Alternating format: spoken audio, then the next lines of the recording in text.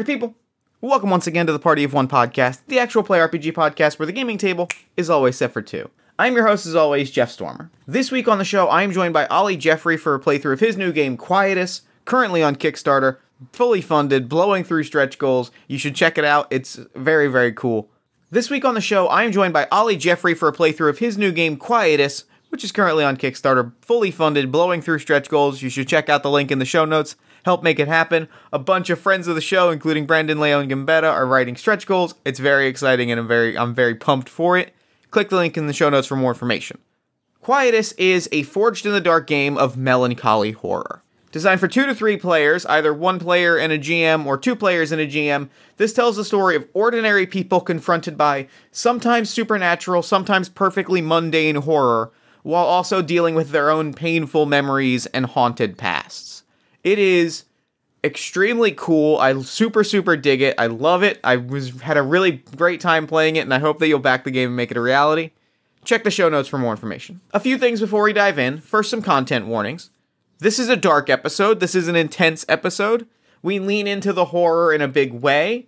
It is heavy stuff, and that should be noted before you dive in. Some specific content warnings. First and foremost, the persistent theme of the story throughout is violent, toxic masculinity. Know that going in. Also, wealth disparity and some classism is a persistent theme throughout as well. There are some detailed descriptions of violence, specifically stabbing and strangulation. And lastly, the episode is set at a resort with some brief discussion of the sort of problematic political elements of a resort in sort of a tropical climate. Those are your specific content warnings. Know all of those things before you go into the episode. With all that out of the way, we've got a few fun announcements to make before we get into the episode itself. First, if you haven't lately, I recommend checking out partyofonepodcast.com. We just recently, this week, overhauled the entire website with some episodes sorted by tags for sort of easy binge listening, an online and offline press kit. We're working on getting a new audio trailer on the website. We gave it a whole makeover. It looks very cool, and I think you're super going to dig it. Check that out at www.partyofonepodcast.com. And also, a reminder that I will be at the Philadelphia Podcast Festival doing a Party of One live show at Tattooed Moms, my favorite bar in the city of Philadelphia, in a few weeks.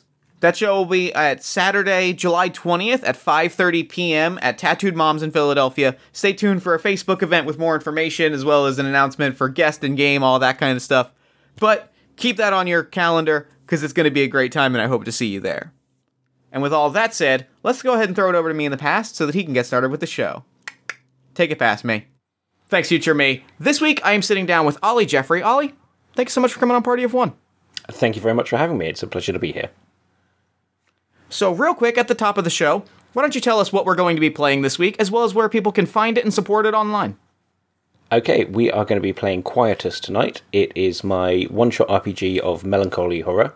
It is a hack of Blades in the Dark, although it's moved fairly far away from that now to kind of strip it down for one-shot play.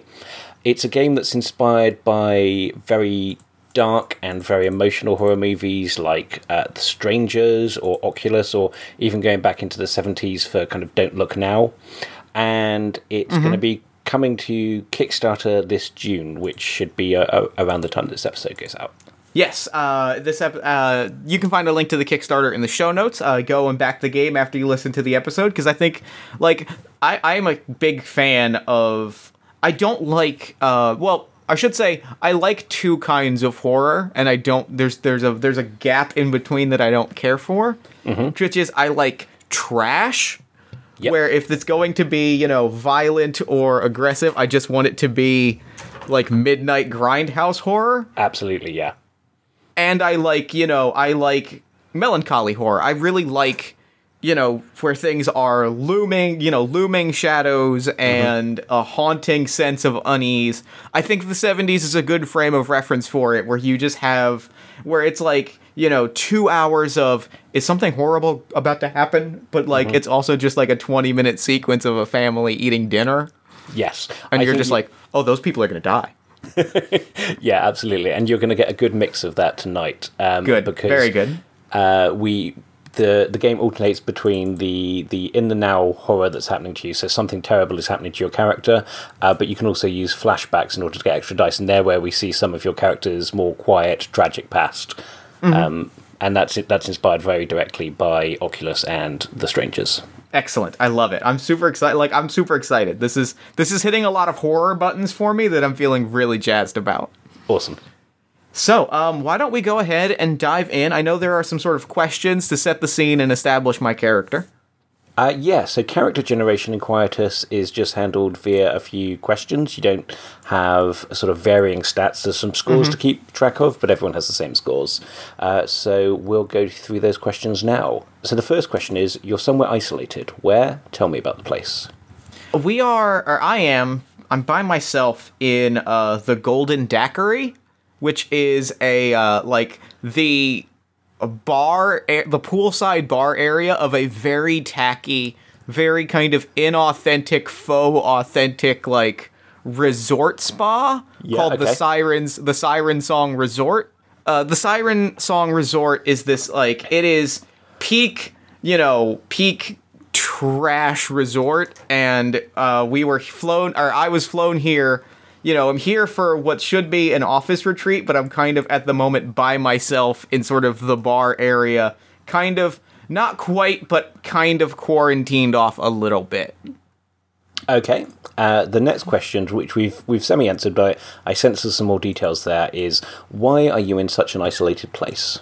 So, the company that I work for, I am an app developer for an investing app called Gecko, Geko. Nice. Thank you. They were flying the whole company out to this resort for a weekend retreat getaway type situation, a lot of team building exercises, and I flew in a day early because I don't really get along with my coworkers and I didn't want to fly with them. Okay. So I wanted a little bit of me time before being around my coworkers for 3 days. Why is it that you don't get on with your coworkers? I don't know. I just don't really get them. We don't get along. I don't know. I feel like I didn't really come from the tech space. I kind of came in from the sort of financial half of the equation. Okay. So maybe you're a little brash for them? A little brash, and just kind of, everybody kind of hangs out, but I don't feel like I really am invited to hang out with them. Okay, and yeah. I don't know. I just don't really fit in with them, and I don't really fit in. I just don't really get them, and they don't really get me. So it's rough. So what is your character's name? My character's name is Matt Travolo. Matt Travolo. Okay, cool. And what does Matt look like? Matt is in his early 40s. He kind of has slicked back, salt and pepper hair. He's a little sweaty. He's kind of got, he's got a tan at this point that is, teetering on sunburn. It's kind of waffling back and forth depending on how long he's outside. Yep, okay. Yep. But yeah, he looks, you wouldn't pick him out of a crowd. Okay. And here's where we get to some of the juicy stuff. Something went wrong yesterday. What was it? So, like I said, I'm kind of here early, so I was sort of hanging out, and everybody, all of the staff got sick kind of out of nowhere, and it just sort of, it sort of was it felt like one of those flash bugs where kind of everybody just gets hit, and then theoretically, 8 hours later, everybody should be fine, but it's been the next day, and they kind of were like, hey, we're sorry for the inconvenience, we don't really have anybody to, take care of you, so here's some, here's some ready-made meals, and, enjoy this section of open bar, so I'm kind of, they kind of just left me on my own in this bar space. Figuring how much can you possibly drink in 2 days. Yeah, and so, everybody that's sort of supposed to be working here is out sick, and I've kind of been cordoned off in this little section of the bar and the pool. Oh, so even when your coworkers arrive, they won't be able to come straight in because you potentially have this virus as well. Yeah, I'm not really sure what's going to happen when they get here. I know they're supposed to be flying in today or tomorrow, but like I don't even know if they're going to be cleared to land on the island, honestly. Yeah, okay, cool. And there should be somebody else nearby. Sorry, we're going to have to edit this. Have I asked this question, or is this part of the something went wrong yesterday question? No. I have an answer to this question that is about my coworkers. So the next question is, there should be somebody else nearby, but there isn't. Where are they? So, like I said, I flew in before my coworkers, and they are currently, the last I saw, I mean, they didn't tell me, because they don't tell me anything, but I saw on Twitter that they were at an island airport, like, about a 2-hour hop skip away, so, like, but they're not on their way. They're at this island about 2 hours away, and as far as all the staff, your guess is as good as mine. Okay, so you're kind of completely on your own in this resort hotel. How big a resort hotel is it? It's not especially large. Like they have me in, they have like I have one kind of like 2-bedroom bungalow, and then kind of access to the pool, and then the bar, which has like maybe a half a dozen tables. An outside dining area, so not especially large. A few buildings and a pool. So it's really quite a scuzzy resort hotel then. Yeah, well, and then there's like the larger hotel that I'm not technically allowed in because that's where they're kind of treating all of the staff at the moment. Okay. So this is kind of my little area that's been for the last like half a day to a day. And so that's where all the staff have been whisked off to. They've been whisked off to the main body of the hotel. Okay, cool. Yeah. And the final question, and depending on how comfortable you're feeling, you can either answer this in character or as yourself, as Jeff. What are you most afraid of? The answer to both is kind of the same, and it's the water and its undercurrents. Okay. I am uncomfortable with like the idea of riptides and being underwater. It rises my anxiety. It has always been that way, and I don't really know why. It is an irrational fear of water. Okay, I get that. Riptides can be terrifying. So you said it's a resort hotel. Are we somewhere warm? Are we somewhere near the beach? Yeah, it's warm. It's like it's somewhere. They say it's in the Caribbean, but like I can't prove whether or not we're in the Caribbean. But like It's kind of like warm and sunny. But like I don't know if necessarily. Yeah, I don't know if my company would have sprung for the Caribbean, but like we're in a warm and sunny place. Yes. Okay. Cool. Okay, that's great. I'm gonna ask you something outside of the podcast, which is how much do you want to play up the virus aspect? That's fine. Go for it. That's fine by me. Okay, cool. But I just wanted to make sure, because I had another idea for who the killer could be, and I just wanted to make sure that wasn't key to your... No. I whatever you want to go with, go with. Okay. I was thinking about like locations, and I was like, if I was like that kind of trashy like resort is creepy to me on like a good day. So being alone in that space just made me uncomfortable. Yeah, absolutely. Okay, so the way that Quietus works would be the kind of the first act of the movie and the introductions to everything. That's handled in those character questions that we've just done there. So in terms of pacing, we're going to leap straight into what would be kind of the end of the first act, start of the second act. Sure. Cool.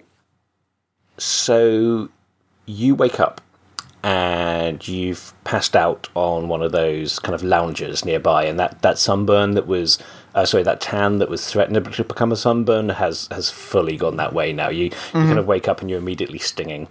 There's a couple of bottles nearby you that you've drained and hence passed out. And because you stopped drinking this afternoon and have just kind of like slept since then, it's about maybe like 9 o'clock now. So the sun is just starting to go down because your company didn't spring for you to come here during winter. You come here kind of out of season. Yeah, right. And your hangover has hit you whilst you're conscious, which is the worst time for a hangover to hit you. Right. And it's kind of cold because it's those broad open skies, so like a kind of like a desert. It's just boiling hot during the day, and then at night, because of the same thing, there's no cloud cover. Just that heat just goes straight back up. So you kind of wake up shivering.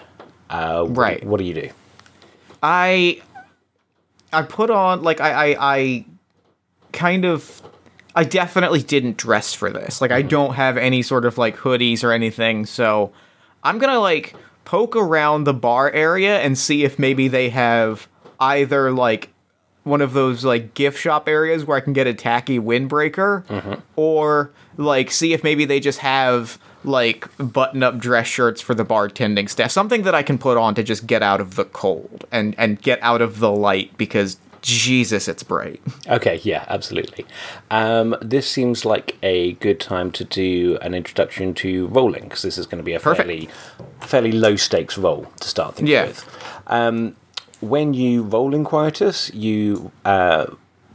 before you roll, the tension of the roll is decided, and that's decided by the GM, but we can kind of go back and forth and negotiate on it. And the tension kind of... It is a codification of how screechy and loud the strings are on the imaginary score in our movie. Yeah, right. Yeah. So we're either going to be at uneasy, tense, or desperate. And we are going to start off with an uneasy roll. Whenever you roll in Quietus, you're going to roll 6-sided dice. Yes, indeed. You start off with one dice. Everyone starts off with one dice, and you can add extra dice to it by either getting help from a side character, or if we were playing this with more people, you get help from the other player character. Sure. Or you can introduce an element. If you want to introduce a side character or an element, and an element's anything that you can use to help you, probably won't make sense in this context. No, I don't think so. But just for context of the rules, you will have to tell me what you invoke a rule which is called revealing a scar. And if you reveal a scar, you have to tell me a relevant tragic story about your character's past. Cool. But as it is, I think you're just kind of... I think I'm rolling one dice. Yes, that makes sense. So you're searching through for some clothes or something to cover up. Yeah, right. Something I can cover up with. Yeah. And that is a 3. That is a 3. Okay, so on a 6, you would have got exactly what you want. On a 4 to 5, you would have got a lesser version of what you want. On a 1 to 3, you don't achieve what you want, but hope isn't lost. The GM takes a point of dread. Dread is a resource that I can spend. I build it up and then spend it to make bad things happen. Love it. Sometimes bad things will just happen as a result of dice rolls. Sometimes I will just get either because I choose to or because the rules say I will just get dread, and then that can spend later on. You can take a different approach and make another uneasy roll, or you can push forward with the current course of action, making a tense roll. But let's say what that looks like so far. So you've made your way into the bar area, and we were saying this is a fairly small resort, the Siren Song. So you can, from the bar area, you can see all the way out through the foyer and into the car park that's outside. And the lights are on in the car park, and you know that these are motion detected lights, which means that there's probably, well, there's something moving out there. It could be like a wild dog. It could be one of your co-workers. Maybe you don't know exactly what time they were meant to be in. I mean, but there's something out there. I think the second I see the lights, like, I start moving towards it almost a little guilelessly, like, because, I mean, I've been by myself now, you know, like, I kind of intended this trip to be a little bit of alone time, but, like, the kind of alone time where you're still kind of around either other resort people or staff, you know, I didn't really want it to be kind of locked away by myself. Yes, this is more like solitary than alone time, isn't it? Yeah, so I'm immediately gonna, like, you know, be like, and, like, grab, like, a bottle of liquor, like, to or, like, a bottle of champagne, and be like, okay, cool, great, and I'm gonna, like, fix my hair a little bit, and, like, immediately kind of head outside and look around to see what's out there waiting for me. Okay, great. So you grab that bottle of champagne. And to just clarify something on elements, if you want to use that bottle of champagne to give you an extra die at any point, so if you want to use it as a weapon or something like that, then you would need to tell me a sad story about a bottle of champagne somehow. Okay. If you just want to have it, then you just have it, but it doesn't do anything in the mechanics, but you can have it in the fiction. Love it. Okay, so you head out and you're trying to find whoever has set off those motion detected lights, yeah? Yeah. Okay, let's have another uneasy roll there. Okay. I might call this tense because of the fact that I'm, like, so kind of running into it. Yeah, that sounds good. And I don't think I'm going to add anything to it yet. I'm trying to decide if I want to add a second thing to it. On a tense or desperate roll, you can also push yourself. And that's another way of getting an extra die. If you have a look at the character keeper, did I send you the character keeper? Yes, you did. I did, great. Yes, you did. If you have a look at the character keeper, you'll see you have a score called anxiety. Whenever you push yourself on a tense or desperate roll, that's going to raise your anxiety by 2.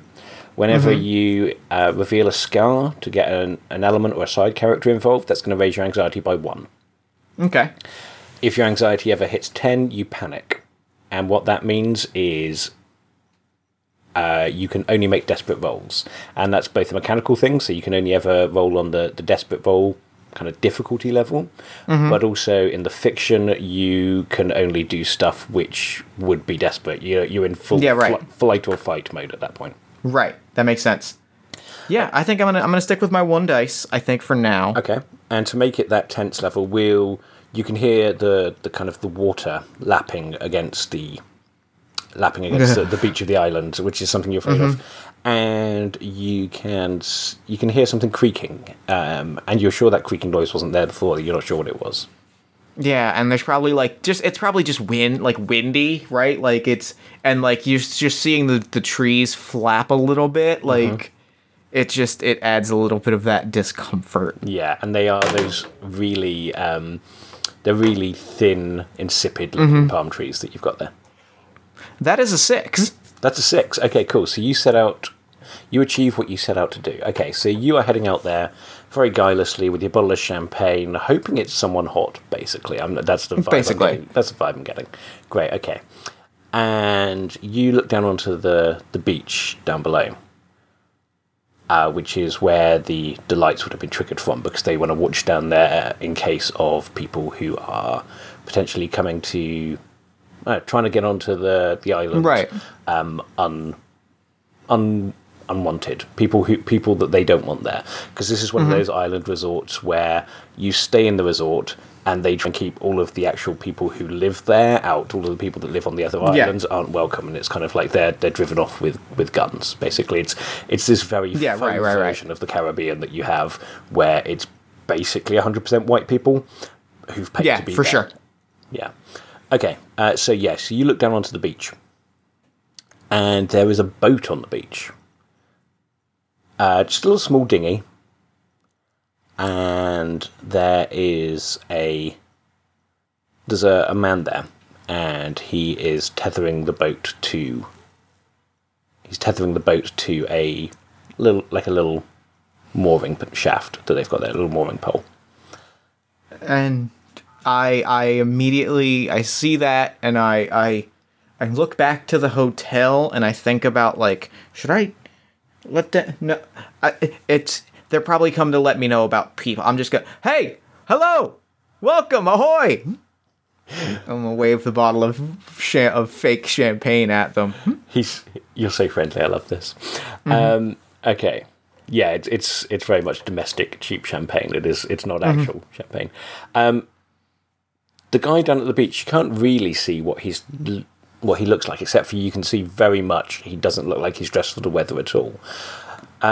You said you weren't dressed for the weather, in that you had underdressed. You were kind of out there in your swim trunks, and now you were trying to find something to cover up in. He is the exact opposite.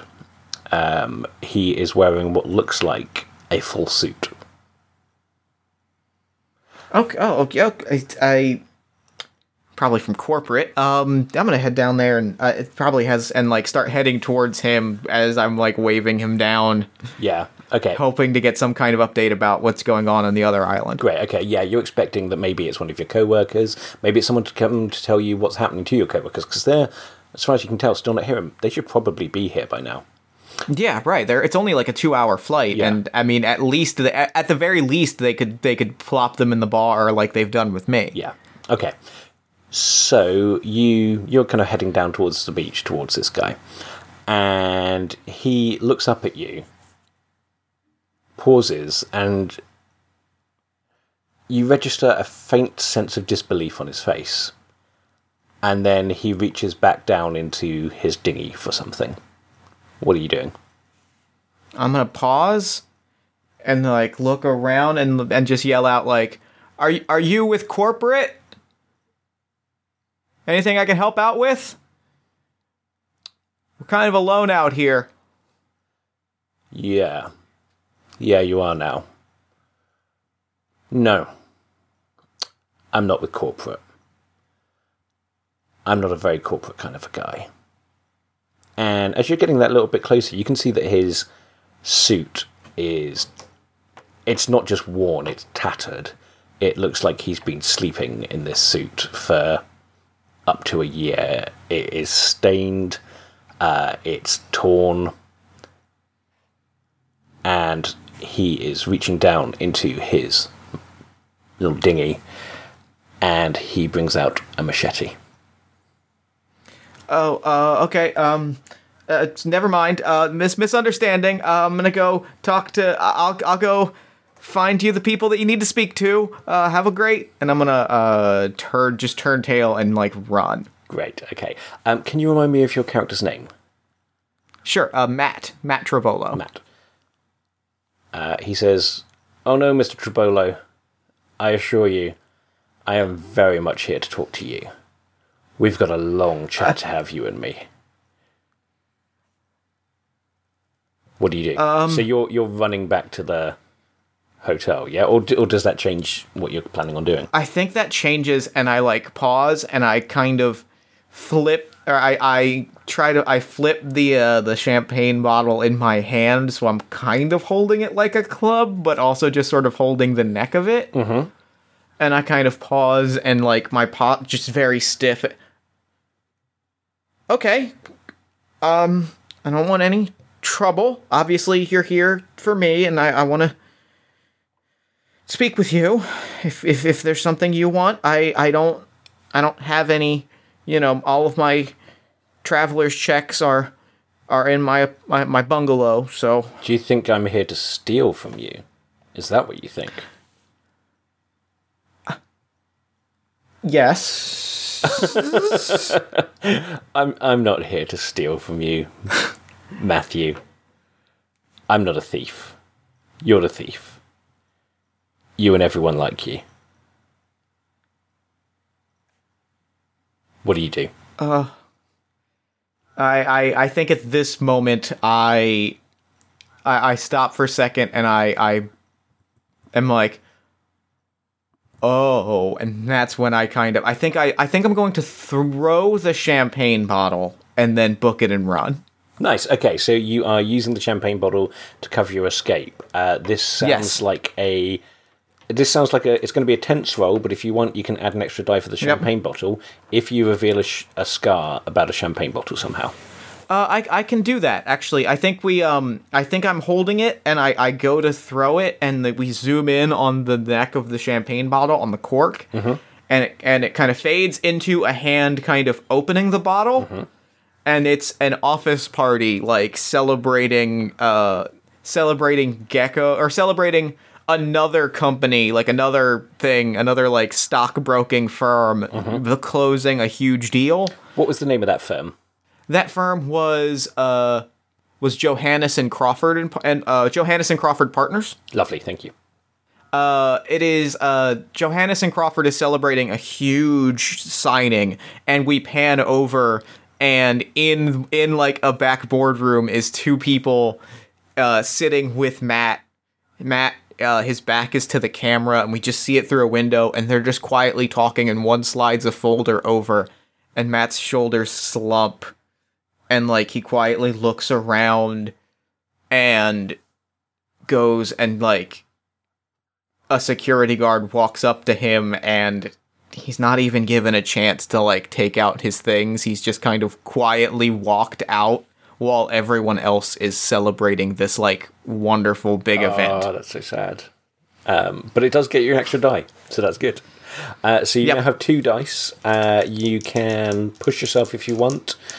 So that revealing that scar raises your anxiety by 1. If you want to push yourself and get the 3 dice, you can raise your anxiety by another 2 to get that. So that would be 3 in total.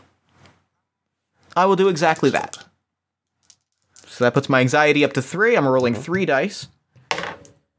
That's a 2, a 2, and a 5. 2, a 2, and a 5. So that is a 5 overall.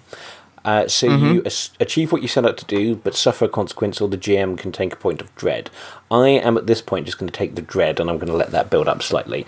So are you rushing back to the pool? Are you rushing to the hotel? Which way are you going? I think I'm running back towards. I think I'm running towards the hotel. Even though they've kind of told me to stay clear of the hotel, I'm just, like, booking it because I need to find some sort of security. Absolutely. Okay, so you rush back to the hotel and you achieve what you set out to do. So you're going to get there, and you are out of sight of the guy who's coming up the beach towards you, and he doesn't seem to be, like, particularly interested in chasing you quickly.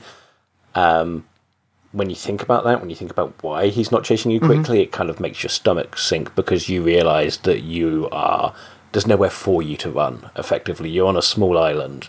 It's probably no more than, like a couple of miles wide at like a peak width. So is that too small? No, that sounds about right. So there's nowhere for you to run effectively, and that's kind of even worse that he's let you get away because he knows he can catch up with you. That's awful. So you're at the door. What do you do when you get to the door?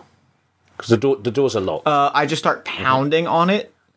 Yeah, I should start pounding on it, like, waving my arms and pounding on it, hoping to get, like, the attention of somebody, even if it's security to tell me to go back to my little area. I just want to get someone's attention. Now, if you want to introduce a side character, by default, the only characters in a game of Quietus are the main characters, so Matt in this case, and the killer, whoever the killer is, or whatever the killer is, because you can do, like, supernatural horror and that sort of thing as well.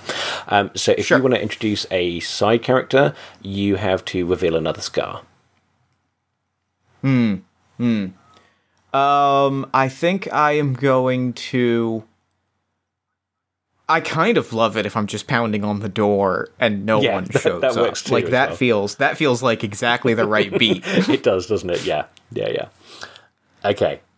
So that happens. No one's there. And then you hear the crunching of feet on the sand, and the lights in the kind of car park. Would there be a car park? Yeah, there's gonna be, if nothing else, for, like, service vehicles. And for the little, like, sand buggies that, like, security's gonna drive around, like, patrolling. The lights in the car park go out because they do that. The motion sensor lights go out after a little while. And then you hear those feet getting closer and closer, and then they go back on. So you know he's a maximum of, like, 30 feet away, but he can't see you. You can't see him either, though. What do you do? If the lights were on in the car park, then, well, I can't go back. I could try and find, like, a buggy, but there's no way that's where he is. I'm gonna run back to my little area. I'm gonna sneak as carefully as I can back towards, like, the bungalow area. Try to, like, cut an arc around the opposite direction around the hotel to get back to the Golden Daiquiri to try and, like, maybe I can find, like, a bottle and break it and stab him with it. Great. So this, given that he's so close, and given that you are not, you're not a, what's the word I'm looking for? What's the TA called in America? You're not like a weekend National Guard kind of a guy. You didn't even go to the Boy Scouts. Right. So you don't have any real experience of sneaking about like that. So I'm going to call this a desperate roll at this point. Because I think in the imaginary movie that we're having, we can see both of you, but you can't see each other. because it's kind of like a wide shot, and we know that he's getting closer and closer to you. So in terms of the rules for a desperate roll, it's still exactly the same levels of achievement. It's a 6 is a success, a 4 to 5 is a mixed success, and a 1 to 3 is a failure. However, the consequences are much worse if you fail or get a mixed success. Right. I've got my 1. I'm definitely going to push myself and take that second. And so that is putting you out. I don't think I'm going to reveal a scar. I don't think I have a good scar. Actually, I think I do have a scar I could reveal. Let's go for it. Let's do it. The scar I reveal is as I'm walking like through this sort of like the valet parking or the baggage check area that's kind of this hooded overpass in front of these front doors. We get like we pan, the camera does another one of these pan over, and it pans to the front door, and they seem to open, but it opens to a different hotel. That's awesome. An office party. And we see what we see in the office party. This is Gecko, right? So everybody is very techy. And what we see is going back to that idea that like I don't fit in. Everybody is laughing and everybody's talking and people are walking by, and there's just this long shot of Matt kind of looking around, drink in his hand, shaking it ever slightly, and just being like, no, okay. And like everybody is just sort of, and it's almost this feeling of you would almost not think he was there, and it's sort of, you get the sense that he is just quiet and just sort of is just there to fill up space, and it feels like this might actually be a time when being quiet and just there to fill space might be exactly what he needs. Okay, great. I think because you're making more direct plans of trying to either get away from whoever this is or find some way of combating them. So if you get a success or a mixed success on this roll, that is going to raise your hope by 1. Now, Hope Quietus is a score which is, if you're playing with 2 players, because it's a 1 or 2 player game plus a GM, then it's shared between you. If you're playing by yourself, then it's just you have it yourself. And once you get to 5 hope, you escape or kill the killer or whatever makes sense in the fiction. However, on the flip side of hope, you also have despair, which is something that you get as the result of failed rolls or dread. If you get to 5 dread, then your character is dead. That rhymed, which made it sound a little bit silly. I love it. That's but it is a good way of remembering it. No, I think it's fantastic. That's perfect. Oh my god, I love success and fail tracks in role playing games. So I'm like, excellent. I love this. And the thing about dread is it's not hit points, so you can be perfectly fine up until that 5th one, at which point it's over for you. Yeah. That's a 1. That's a 2. And that's a 3. Okay, so even with 3 dice, we've got a failure there. So you don't achieve what you set out to do, suffer a severe consequence, and you raise your despair track by 1. So what I am going to do there, I can take, instead of the severe consequence, I can take 2 dread. So what I'm going to do is I'm going to raise my dread to 4, and for 4 dread, I can raise your despair. So I'm going to raise your despair twice there. So can you describe to me how you were attempting to sneak across this court and avoid this guy who seems to know your name and you don't remember?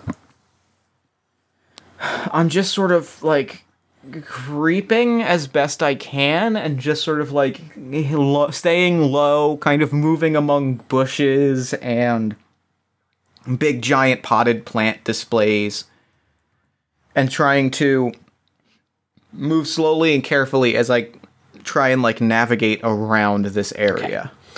So you're kind of you're moving as slowly and carefully as you can, and you think you're doing this great job at it. You keep looking back down at the beach, and there doesn't seem to be anyone following you or anything like that.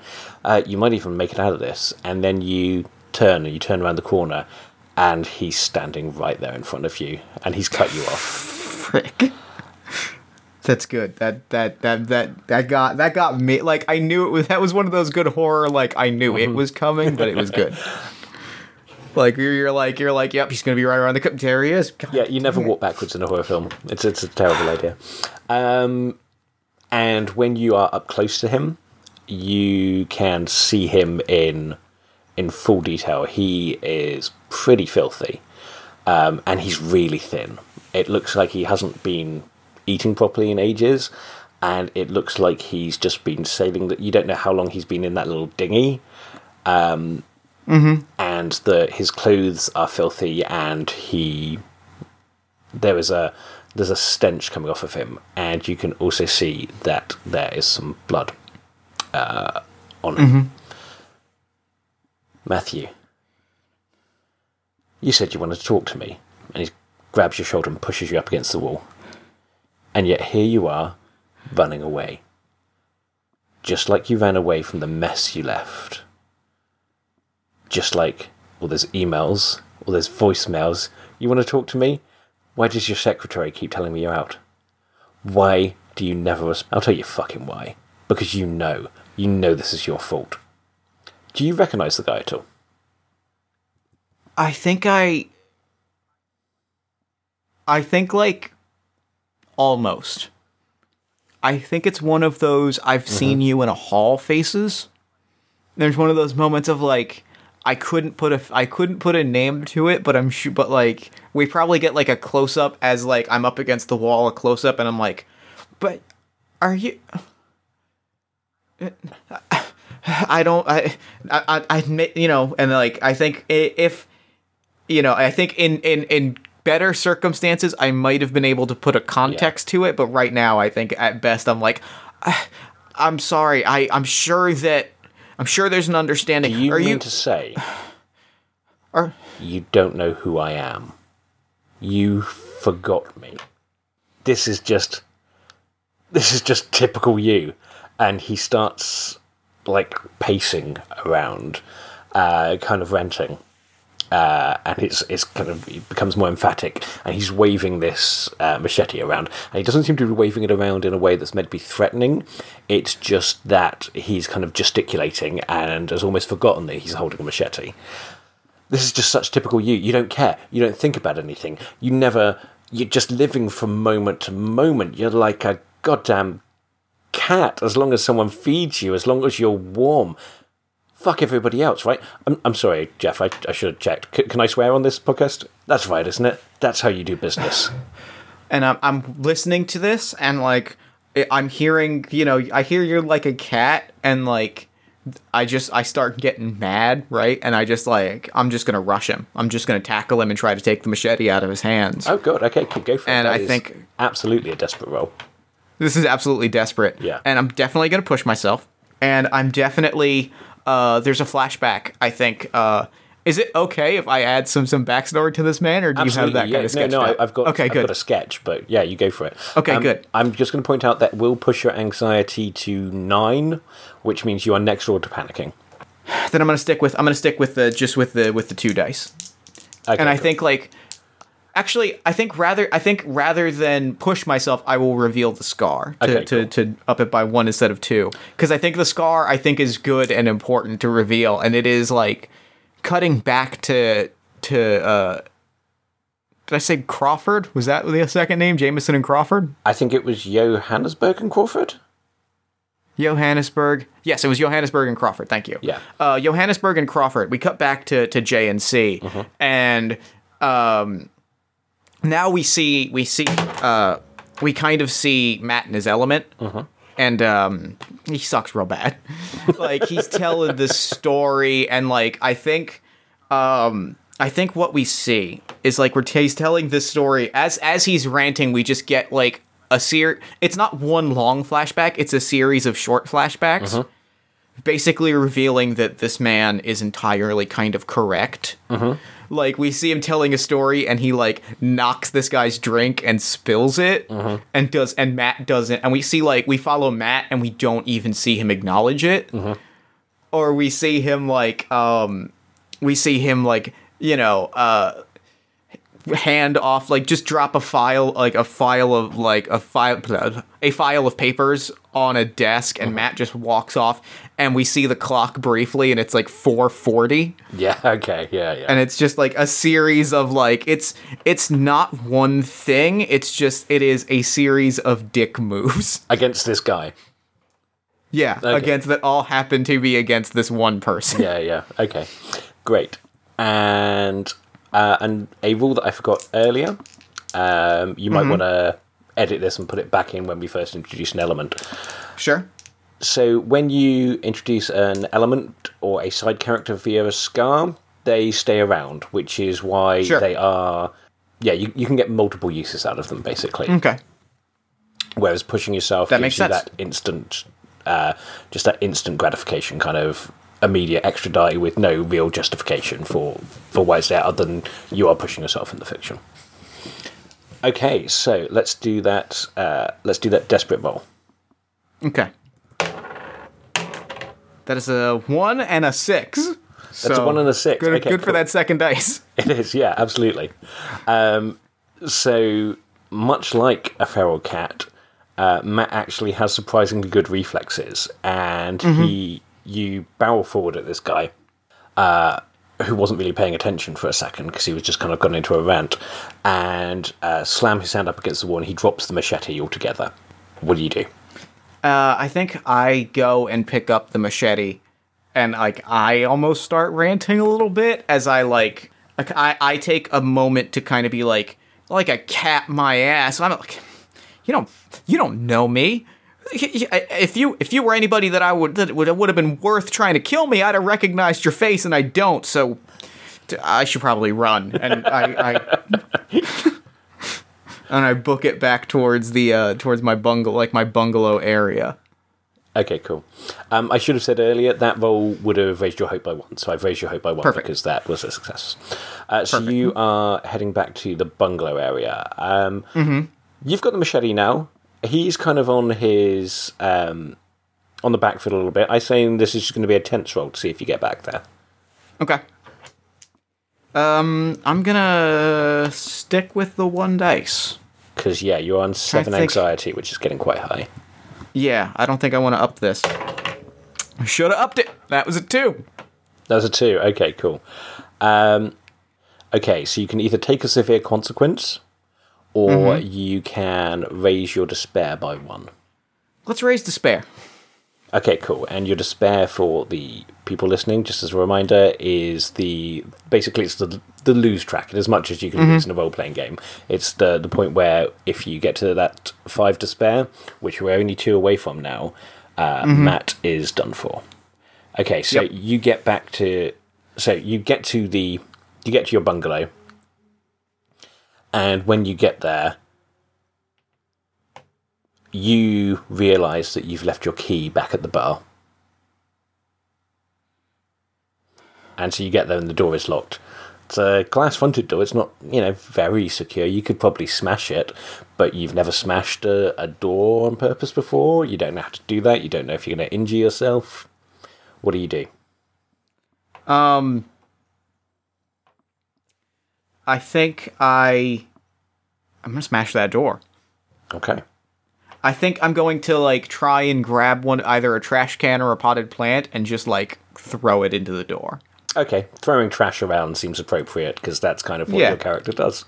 Okay, that is going to be a desperate roll. This is not something you normally do. Yep. And as you're doing it, you can see that the guy, looking really pissed, is actually running towards you. So you're going to have to do this, and you're going to have to do it quick.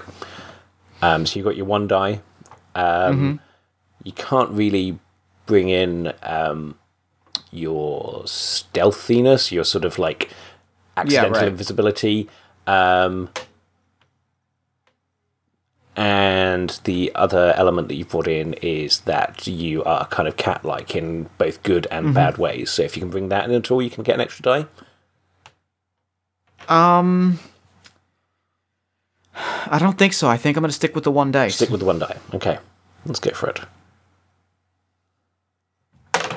6. It's a 6. Great. Okay. So you Perfect. You pick up that trash can and just describe what happens next. I just, like, I see that, and I almost trip, and I just sort of, like, as I'm kind of stumbling a little bit, the trash can leaves and just sails clean through that door, and I'm able to kind of, like, recover just in time to kind of run through the door. And, like, there's broken glass kind of scattered everywhere. So, yeah, I run in, and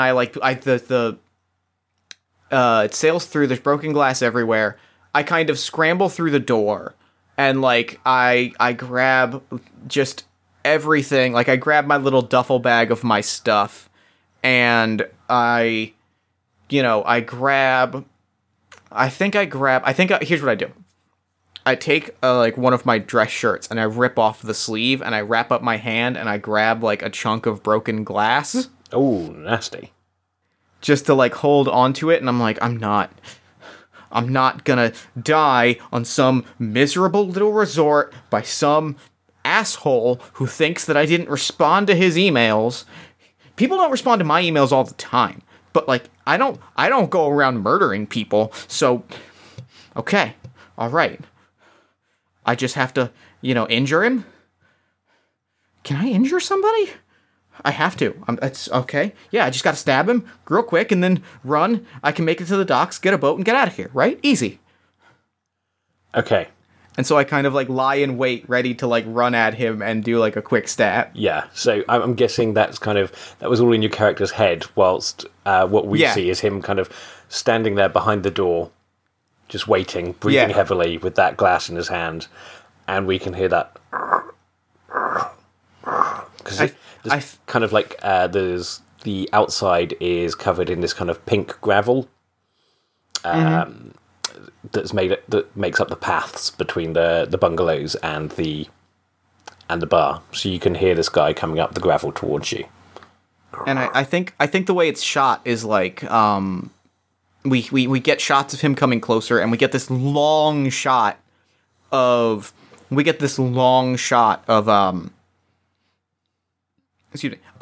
Matt hiding. Yeah.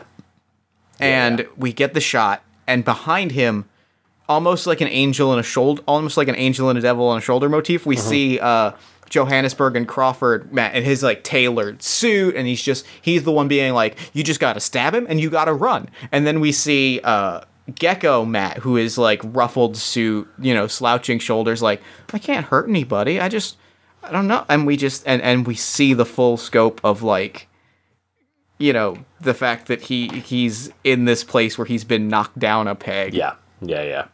But maybe this is his way to get it back. So I imagine, whilst this isn't my worldview, he's the kind of guy who would think that violently overcoming someone was kind of like alpha behavior. Yeah. He's definitely like, you gotta man up, and you gotta take this guy down. And the guy's like, I don't think I have it in me, honestly. Like, I don't know. And and he's very much trying to, like, figure out where he fits into this. Yeah. Okay, cool. So Matt sucks. I hate him. He does. Okay, so you hear the guy get close, and you're just kind of psyching yourself up to kind of run out and stab him. Mm-hmm. And then you hear him pause, and you hear him walk back a couple of steps, and then the footsteps go because he's walked off of the path onto just like the earth that's there. What do you do? Onto maybe some of the flower beds actually in between the paths. I'm gonna, gear up. I'm listening, and as soon as I hear them kind of go onto that flower path, I think that's when I kind of book it out the door and I just start swinging, right? Like, I'm just, not cool. Really thinking through clearly, but I'm just throwing swings of broken glass and machete and just flailing. Oh yeah, because did you pick up? Oh no, I dropped the machete to pick up the trash can. Yeah, so I'm just flailing with a chunk of broken glass. Okay. And if you want to add that broken glass in as an element, you're going to have to reveal a scar to do so.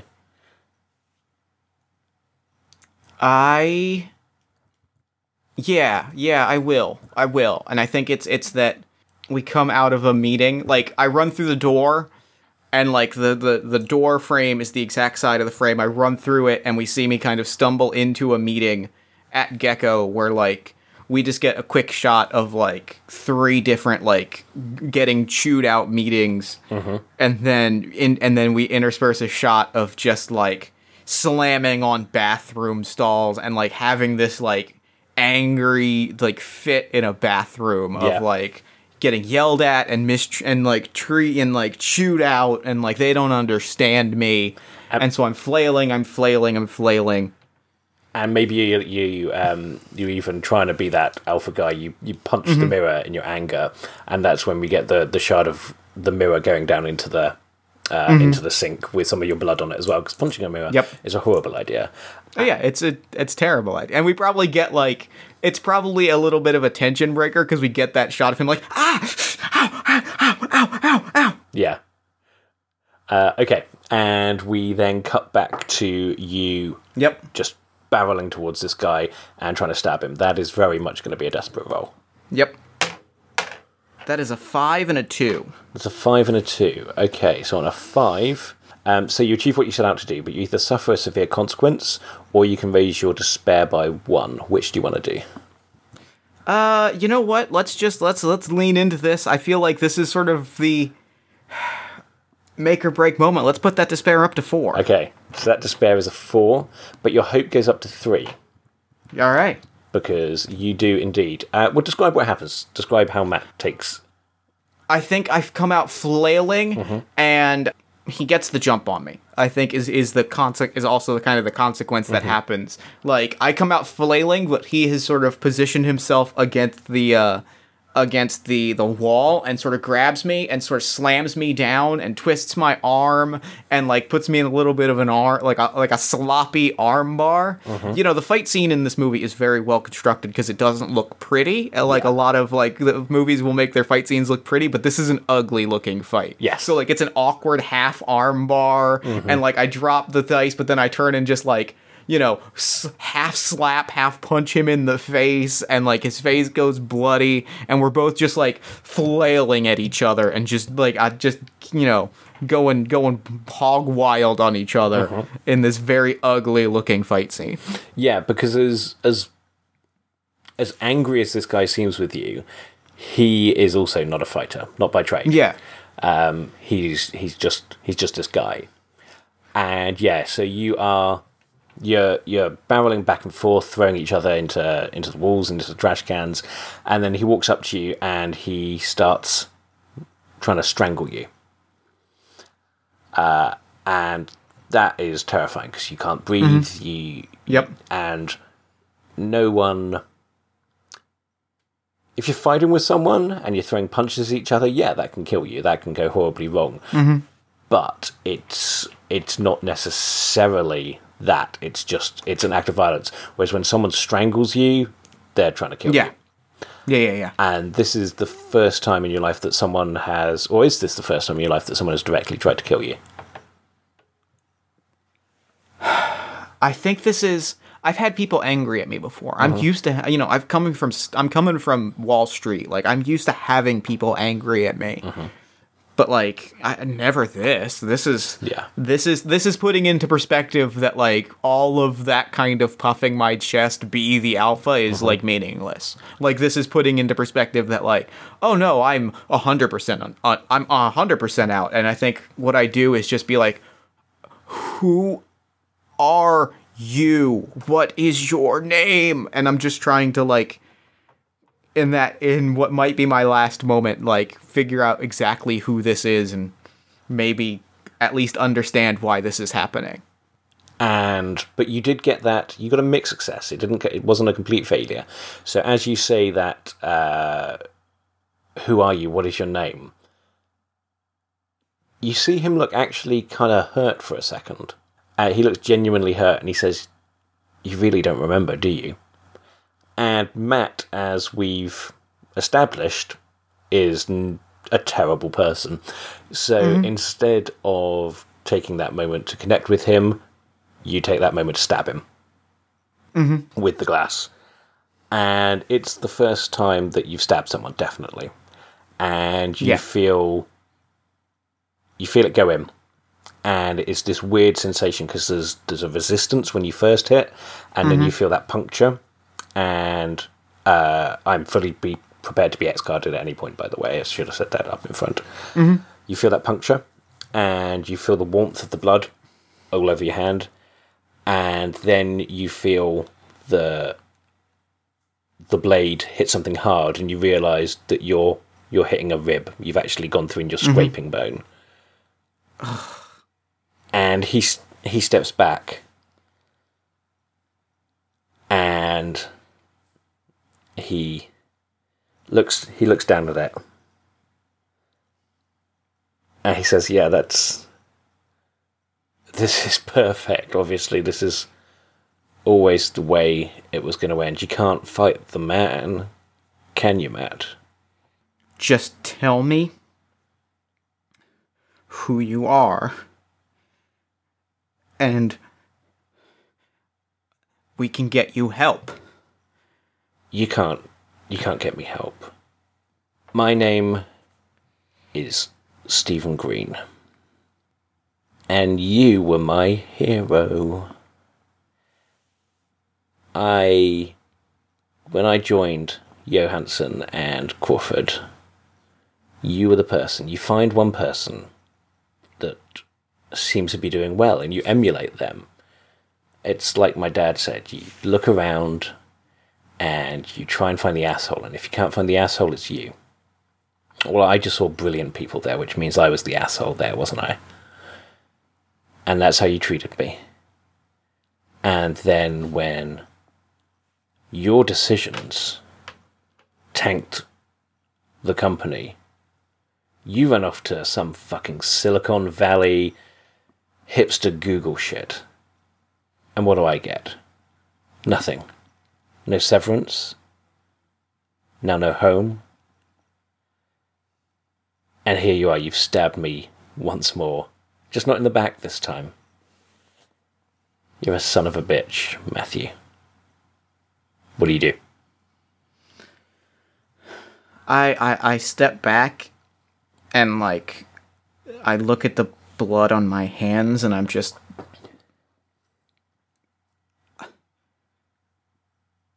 I didn't tank the company. They laid me off 2 years before... 6... Fuck, how long was it? I didn't do that. I was part of those layoffs. That wasn't my call. Not your call, but your fault. You ever seen a train of dominoes? You're just the little finger that pushed that first domino. First bad decision. Then everything they did from that point on was covering for you. No, that's not... You're wrong. No, I was... And he screams at you, "Don't lie to me!" And I think I fall back and, like, my hand rests on that machete, and I'm like, no, I did everything right. They screwed me. I was the person that was wronged. I was the... You were the person that's wronged. And yet here you are. You've got a hotel to yourself. What did you book it out yourself? And he coughs up a little blood. Do you know where I've been sleeping? I've been sleeping in my fucking car. And it's not a good car these days, Matt. It is not a good car. And he grabs the glass that's in his gut and he pulls it out, kind of winces as he does so. I don't think I'm getting off this island. But I'll be damned if you do too. And I grab the machete and I just, like, scramble barely to my feet and I just try to bring it down, like, into his shoulder, his neck, his jugular, somewhere that's gonna hurt. Okay, let's go for a desperate roll. Yep, and I'm definitely pushing myself into a panic here, like, undeniably. Okay, so let's just take a little moment to remind the audience of that rule. So you've now hit 10 panic, which means that every roll from now on that you make is going to be both in the fiction and mechanically desperate. Mm-hmm. I got a 3 and a 5. You're 3 and a 5. Okay, so that is a 5 as your highest, which means that you achieve what you set out to do, but you suffer a severe consequence, or you raise your despair by 1. Now, if you raise your despair... I'm going to up my... Oh, sorry. Sorry, go ahead. I was going to say, if you raise your despair by 1 at this point, then you are dead. Which is a call you can make. However, there's a very clear consequence that could happen at this point. Yeah, I think I get stabbed, and it's so much worse than I could have imagined. Yeah. And I just... I think that's the thing. And I just, like... sorry, carry on. No, please. You rush at each other at both the same time, so he grabs that out of his gut, and you go for the machete, and then you just both go for it and both stab each other. Yep. And as you say, it's so horrible. It is the worst pain that you've ever felt. What was the worst thing that Matt had felt up until this point? Appendicitis. Okay. Just shy of burst. And it was, but, like, he got it, but it, like, that was it. Like, he's had, like, other than, like, we probably, like, you know, we've seen a few shots of, like, because I picture a lot of this has been in him in, like, kind of an open, you know, long or short sleeve button up with the with the floral print, kind of like an appendectomy scar, and that's pretty much the worst. But, like, this is so much infinitely worse. Yeah. And he goes low, and it does go straight into... I think I've got my biology right there, haven't I? It kind of goes in and opens up that scar. Oh, that's gruesome. I hate that. Where do you stab him? I think I bring it down, and it embeds kind of in, like, the sort of meaty part of the shoulder. Like, and it kind of, like, chips into the collarbone, like, and it gets lodged in there, and I kind of lose, like, the grip on it. Both because, like, it lands and it's no longer budging, and also because my hands immediately, like, I am just blood-curdling scream. Yeah, you are in the most pain you've ever been in. Okay, so stat-wise, you're now anxiety 10, which means that you are panicking. You are also at despair 4 and hope 4, which means that it's all going to come down to one last roll, which actually is surprisingly common. It's just kind of the way that the pacing works, is that there is usually one last very crucial roll. I love that. This is, like, that's dope, and this is dope. Thank you very much. So, you're panicking. Do you back off from each other after stabbing each other, or do you kind of end up in a kind of, like... you know, that kind of... when you see a boxing match and they've punched each other a few times and then they're kind of like almost hugging. I think we're in that pose for a moment, and then I, like, push him to the ground, and now I'm strangling him. Oh god. Okay. Cool. Yeah. No, that is 100% a desperate roll because it has to be. Yep. And this will raise your hopes. So if you make this, you are going to strangle him, which is not. It's not nice. It's not nice at all. But that is not nice. But it is going to raise your hope. So let's have that. You can't push yourself anymore because your anxiety is already maxed. Yep. You could potentially bring in a scar, or you could just roll with that one die. Let's bring in a scar. Let's bring in a scar of... Now, this would have to be a scar related to strangling someone, so that could get very dark. So, if I bring in... Let me ask you this. If I bring in a scar that actually shows that, yes, he did 100% doom that shortchange that company, and he was 100% justified, and, like, all of this, would that be sufficient, or does it have to be kind of strangling specific? Normally it would have to be strangling specific, but I like the realization that actually it's the other way around, and you are fully the bad guy of this, and he is in some way the hero. A very much an anti-hero, but yeah, I think we can go with that. Okay, then yeah, I think we get a shot. I think he's strangling, and, like, I think that, you know, he's strangling, and we get it's the same kind of glimpses we got earlier, where it was kind of him being, like, cocky. We get shots of him in a boardroom being like, we just trade on their pensions. It's fine. Like, we'll get the money back in the long term. We just, you know, we bet on us. We bet on our company. You know, And we get a lot of shots of him basically putting policies in places to screw the employees of Johannes and Crawford, and also, him talking up a lot of like risky ventures and being like, risk big, win big. Like, we're gonna make this big. We're gonna make this company huge. And like, yeah, it was 100%. And that's a 6-1. Yep. That's a 6 and a 1. Okay. Yep. So that's a 6. So that raises your hope to 5. And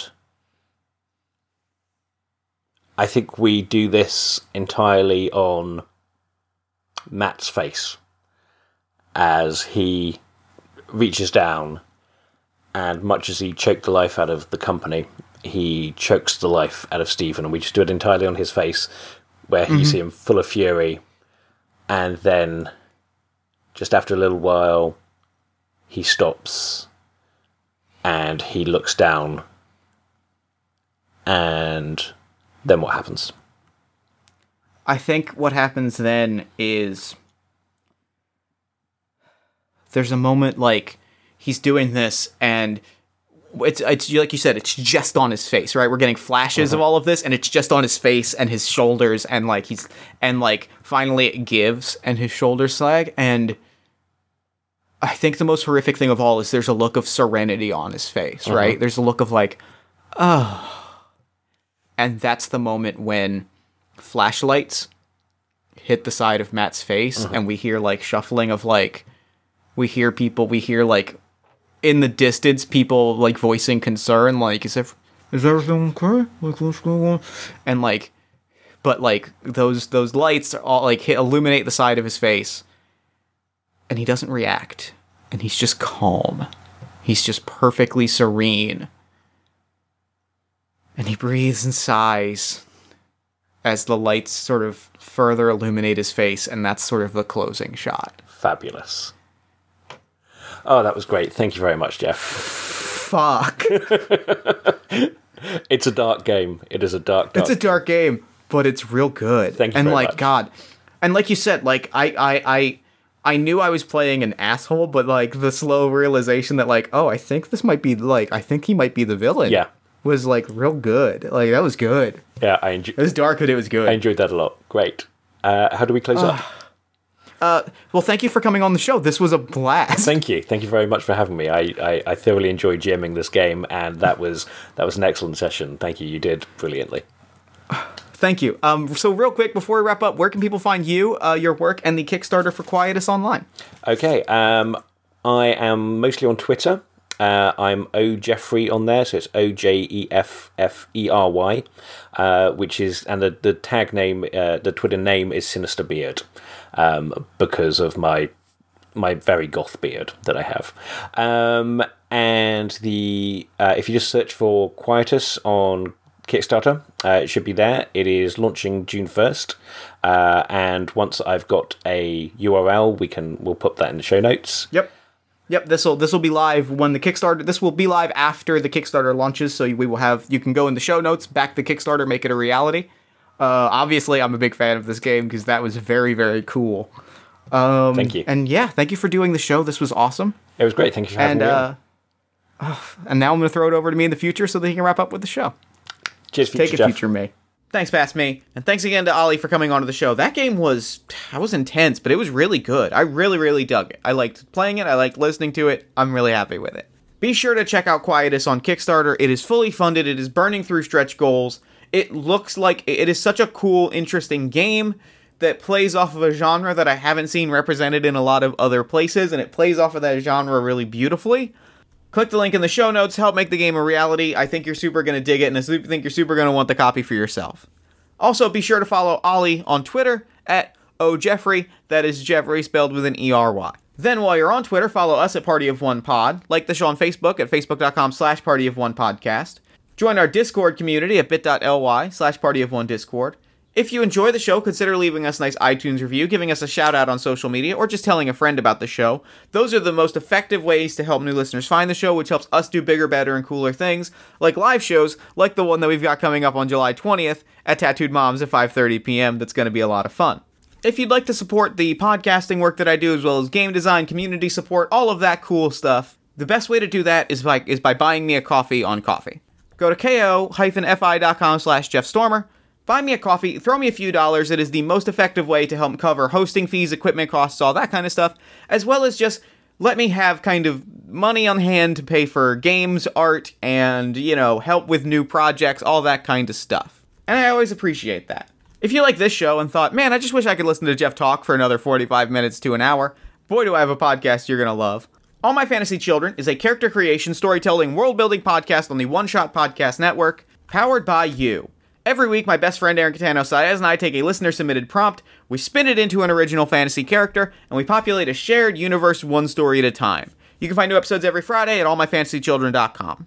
Party of One is produced and edited, as always, by Jeff Stormer and Jen Frank. All music for the show comes from the song Infinite Lives by Mega Ran, featuring the D&D Sluggers. If you'd like to inquire about advertising rates or about coming onto the show, shoot me an email at partyofonepodcast@gmail.com. And that's it for me. Until next time, thank you so much for listening. Remember to fight the forces of fascism every single day. Remember that self-love and self-care are radical and defiant acts of resistance, and as always, party on, everybody.